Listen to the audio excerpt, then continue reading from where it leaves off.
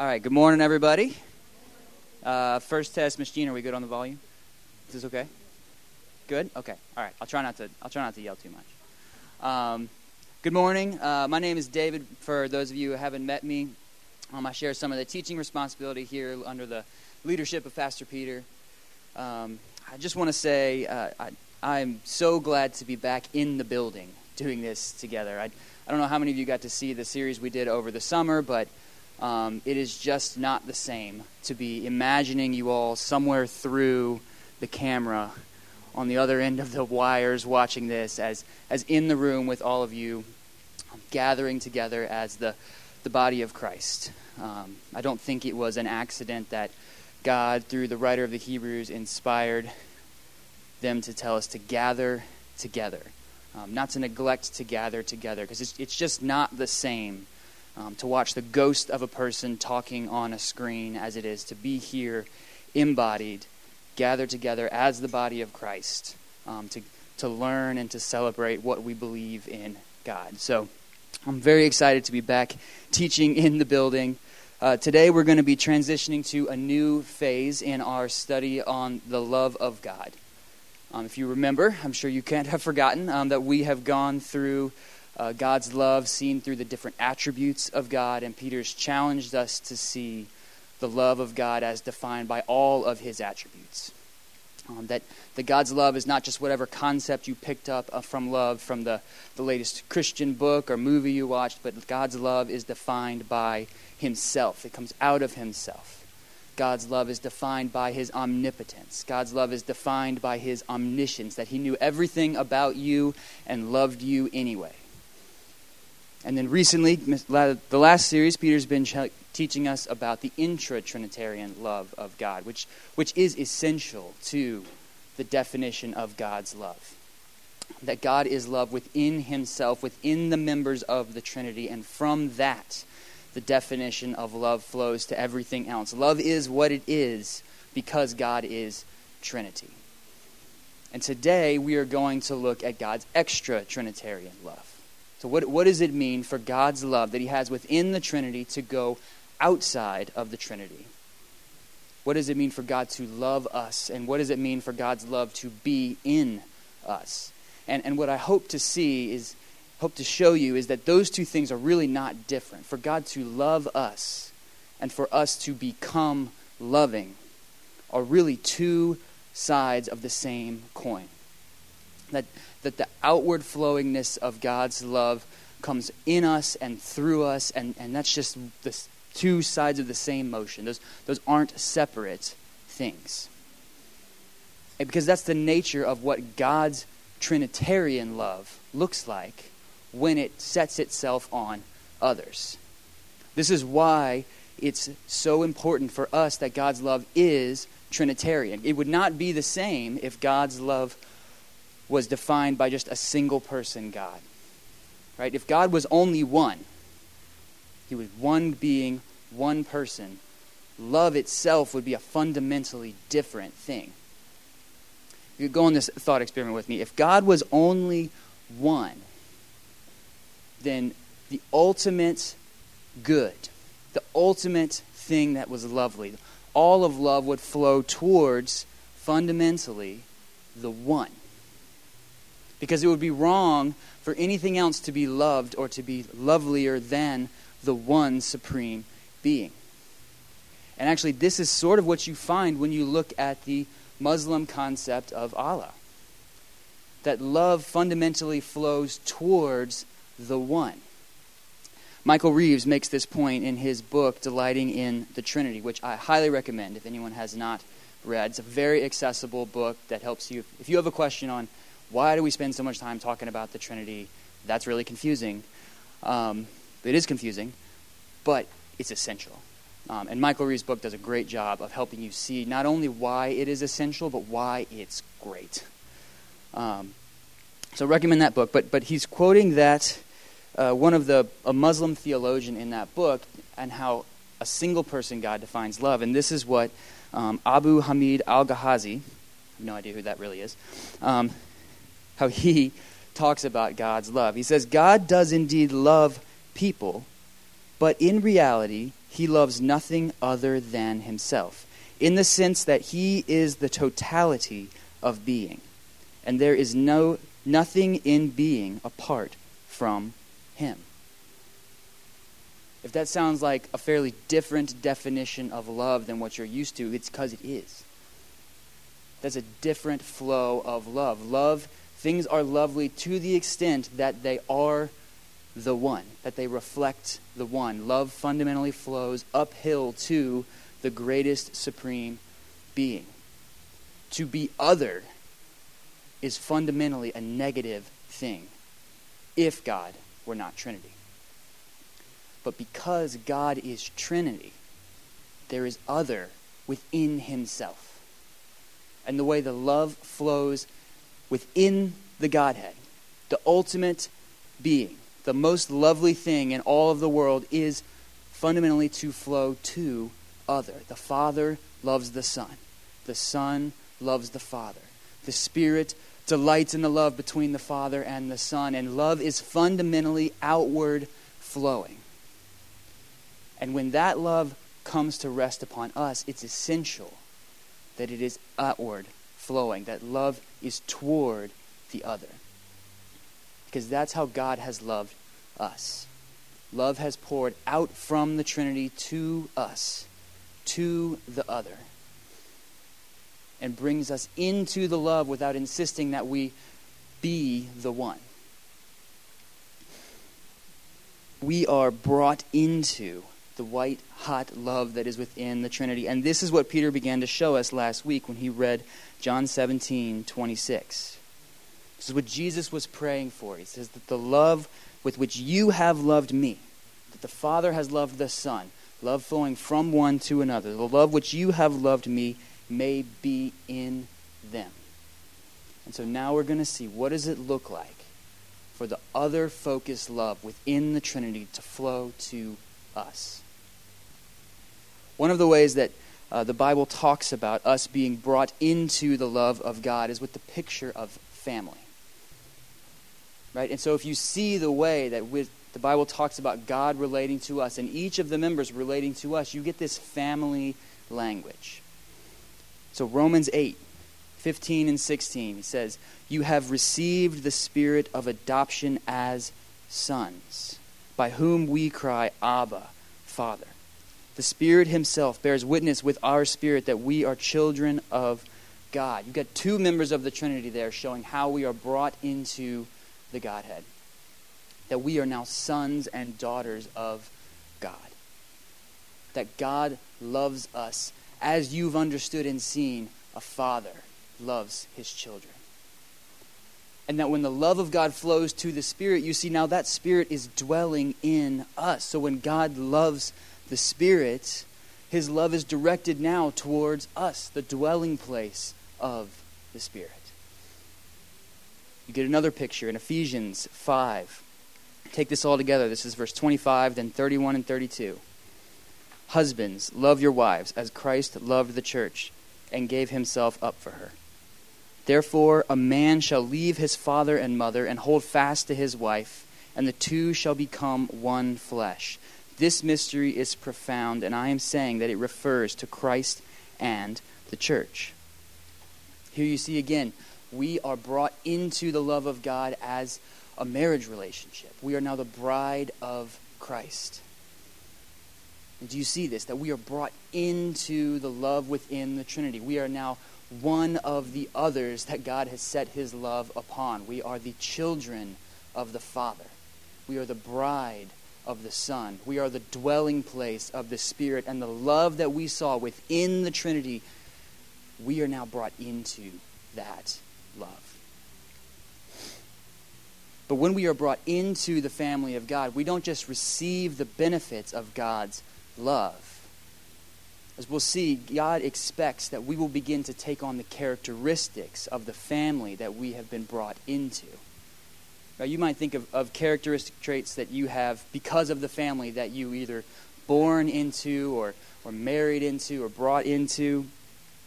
Right? My wife has a concept where she talks about what it means to batten something. It's my last name, David Batten. And battening something really is probably more defined by my dad and by my granddad before him. It roughly means to kind of fix something with whatever you have on hand. Right? And I can remember times where we were on the boat and the motor breaks down. This happened more than one time. I've been just totally confident that my dad was going to figure out how to fix it to get it back to the dock. He was going to figure out what was wrong or find something and get it to work just enough to get us back, and we were going to be okay. Another picture, I asked my wife, where do you see that battening? Where did you get that idea? And the picture she had that came to her mind was there's a light fixture in my parents' dining room. And my dad took the light and moved it about 3 feet over to be over the new dining table. But instead of going to Home Depot and buying the cover you're supposed to get to cover that old hole, he just took the lid of an old Christmas cookie tin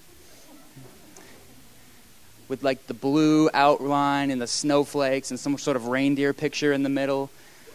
Stuck that on there with the pull chain through it so you could turn the light on. And that was up there for years. That would be battening the light fixture. And so, but my wife has begun to take on some of these characteristics. She's really proud of herself when she battens something. When she figures out how to break into our house because she locked herself out with a laminated piece of paper, or that the sink is leaking and she doesn't know how to fix it, but she can tell if she pushes on this, it stops. And so she just leaves a pot sitting on it all night until I get home and tell her, there's knobs under here you can turn off. But so she has begun to take on the characteristics of our family. She's learning to batten things. And that's a silly, I guess, picture of what it's supposed to look like for us to come into the family of God. We not only receive love, we are supposed to become loving. Which show that we truly are brought into the love that's in the Trinity. We're going to take on the characteristics of that love as we go to live and to relate to others in our own life. We're going to be reading through 1 John 4 this morning, and he's really picking up on this same idea. That because we are in the love of God, we should love others. And 1 John 4 is where you get the famous passage that God is love. But did you know the reason that John makes that statement in the first place is to tell the believers, tell the church that they should love others. That's the reason he tells them that God is love in the first place. 1 John is written to a context where it seems there's some sort of conflict that's happened in the church there.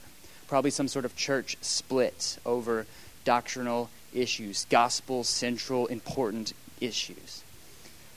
But unlike church splits today, this isn't a big community, right? These people are still neighbors, right? They're still seeing one another in the market, and it's a difficult situation to continue relating to these people. There's hurt, there's confusion, and you can hear this in the way John is writing to the believers there, trying to give them some clarity on what's going on, what's true, how to orient themselves.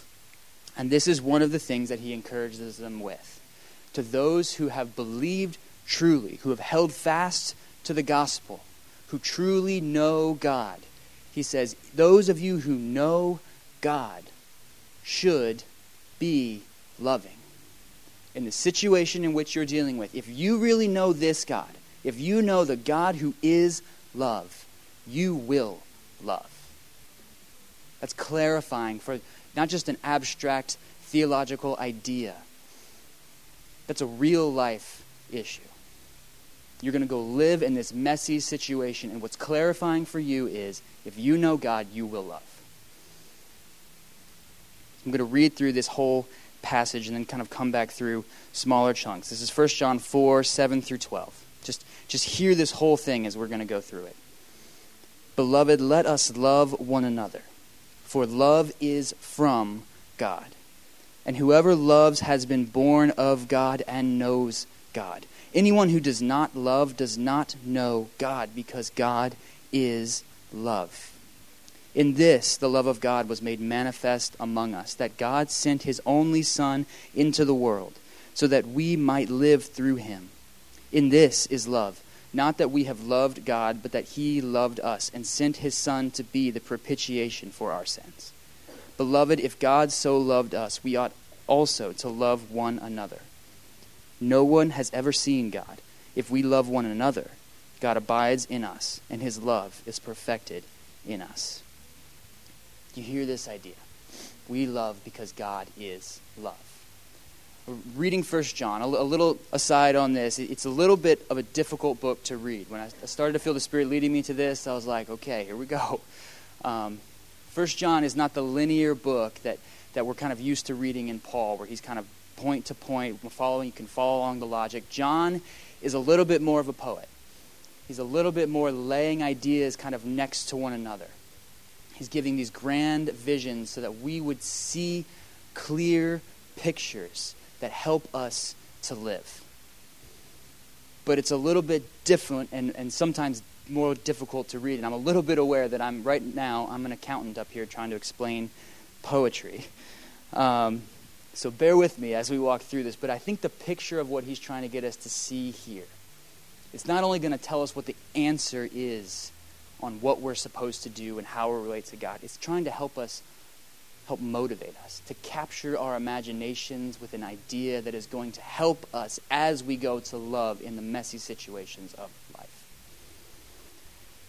So, verse 7 and 8, just read these again. Beloved, let us love one another, for love is from God, and whoever loves has been born of God and knows God.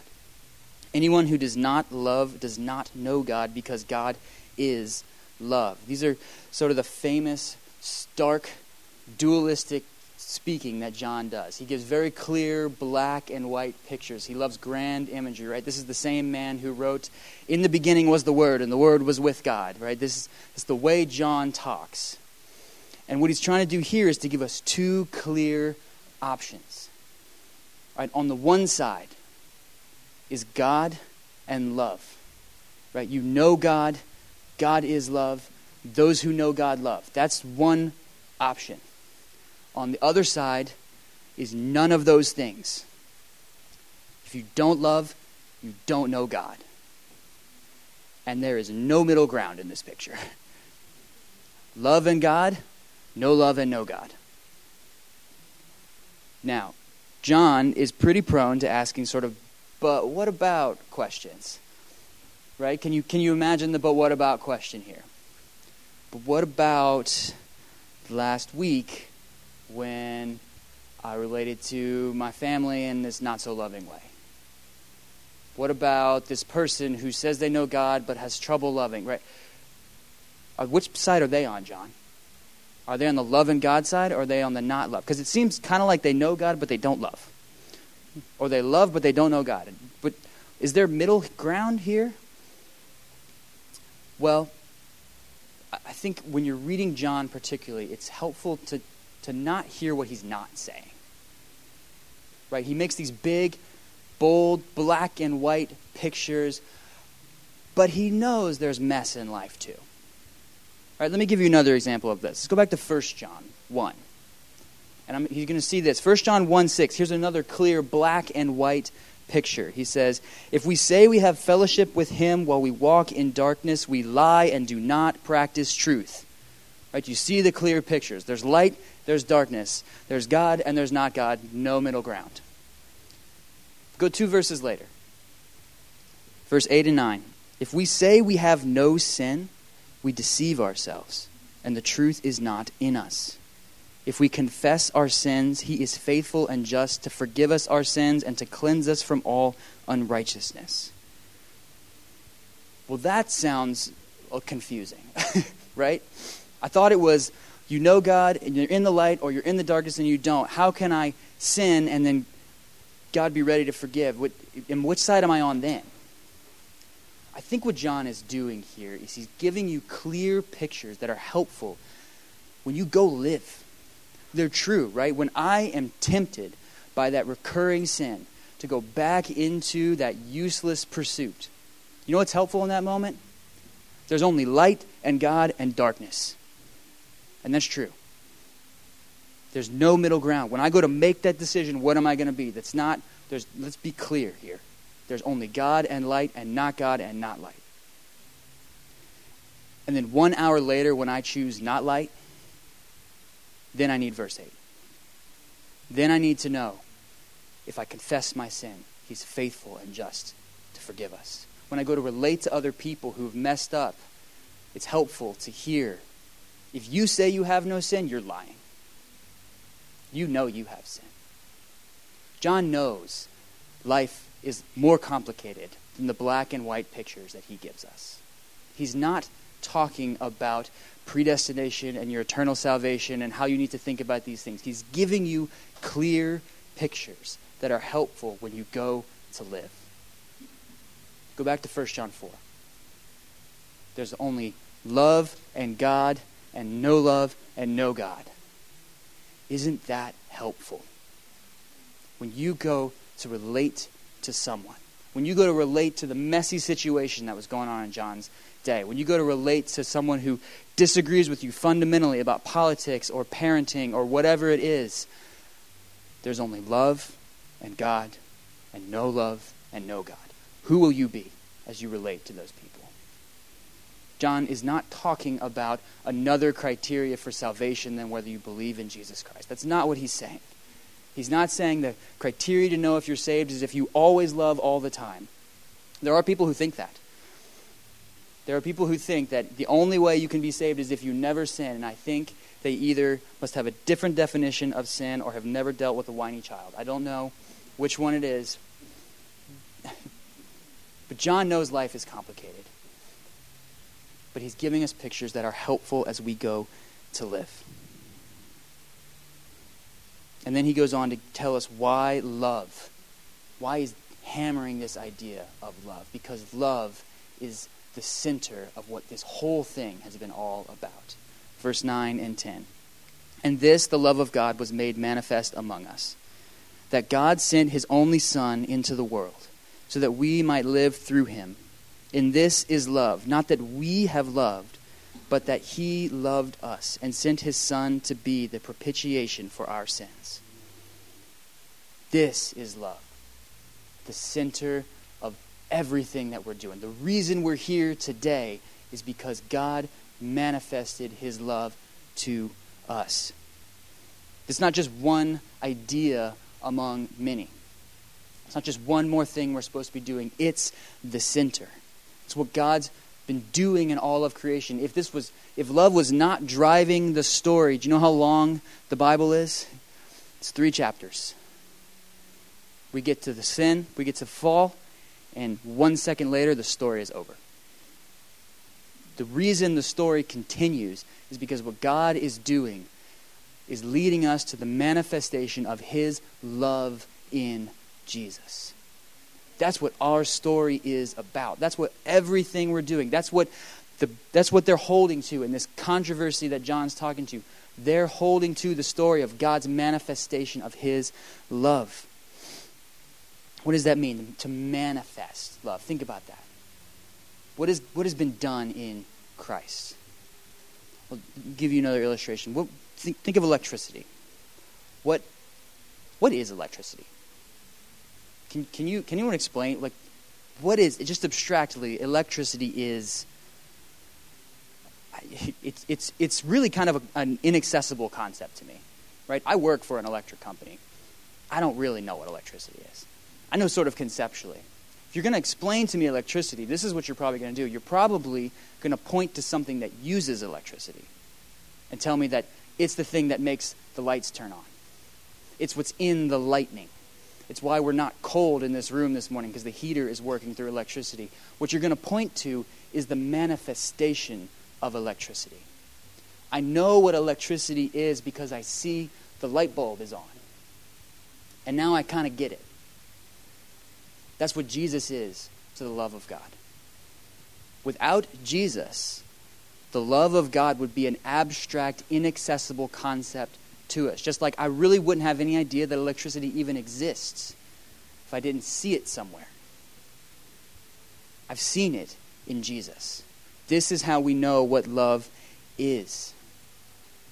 And without Jesus, we wouldn't know. Anytime we think of love, we should think of what Jesus has done for us. This is how it's been defined. The self-sacrificing, lowering of himself. Philippians 2, we read last week how he gave up, he was in the form of God, but counted that not something to be grasped, but he gave that up, taking on the form of a servant. This is love. This is what the definition of love is. And we're going to think more in the coming weeks about all of the distinctives of that kind of love as we live and as we see it in Christ.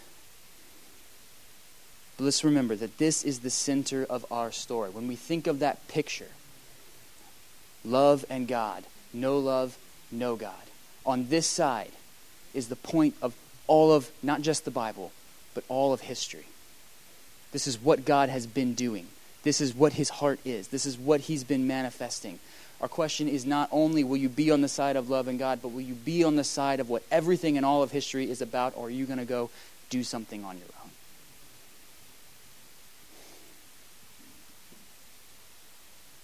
And it's important that we recognize that when we go to love, that we have this picture before us as we go to love as God has loved us.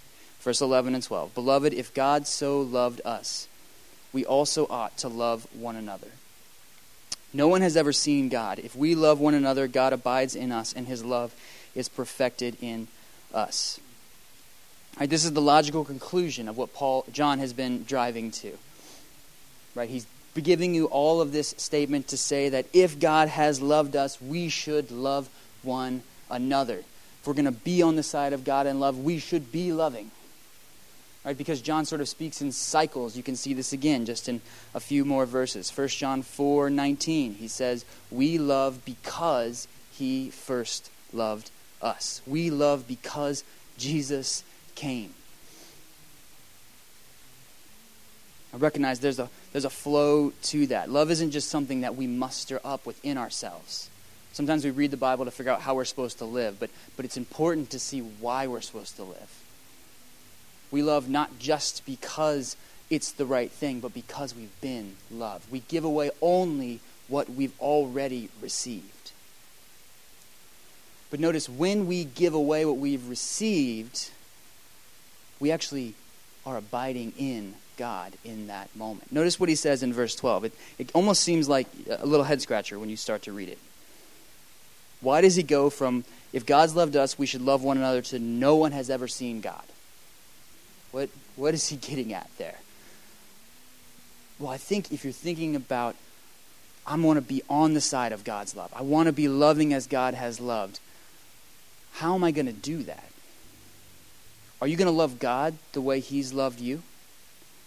Sure, we're going to love God. Yes, there's a piece to that where we love God by obeying his commands. 1 John 5:2, we'll say that exactly, just in a few more verses. But are we going to love God in the self-sacrificing, giving up of my rights, considering the other? Am I going to love God that way? No. I can't even see God. Right? I can't relate to God directly the way he's related to me. And if the love he's given me is going to be given out, where is it going to be given out? If we love one another. That's what John's saying here. If you are going to love like God has loved, if you are going to be plugged into the love of God, you're going to do that to other people that you're relating to. That's what you've seen in Christ. That's how love has been manifested to you. That's what you go do to other people. And when you do that, God abides in us. If we love one another, God abides in us, and his love is perfected in us. How do you imagine it's going to feel when you go to love other people? Are you just giving away everything you've received? I think this is the way that we can think about it sometimes. We have our bucket, and we go to God, and we get filled up on love, and then we go over here, and we pour out. And then we got to go back to God, and we get love, and then we go over here, and we pour it out. Right? And there's something to your experience of that, right? Like, there's times where you feel more you're receiving from God, and there's times where you feel more like you're being poured out into other people's lives. But that's not the picture John is giving us here. He says, when you love others, then you abide in me. Those aren't two separate actions. When we choose to love the way God has loved us, we are abiding in God. And it's not so much like we're pouring out our buckets as we are screwing in a light bulb. And when you screw in the light bulb to God's love, it gives out love, but it's showing you that it's connected to the source.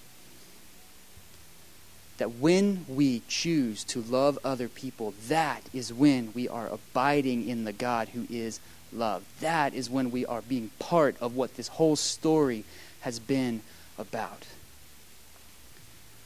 I was talking to Miss Anna about this teaching last week, telling her I was doing this, and one of the encouragements she gave me was to tell them what you need to hear. This was what I needed to hear. Because I think when I go to love, the choice to me feels like me or them. I'm going to choose what's going to make me happy, or I'm going to choose what's going to make them happy. Right? And you know what I'm talking about, right? This is a real question you have a lot of times. Am I going to love and do what they want, or is this a moment where I need to just do what I need to do?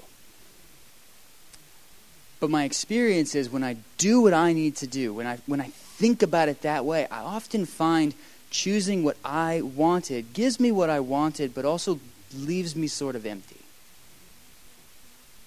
And when I choose to do what they wanted, I might end up tired.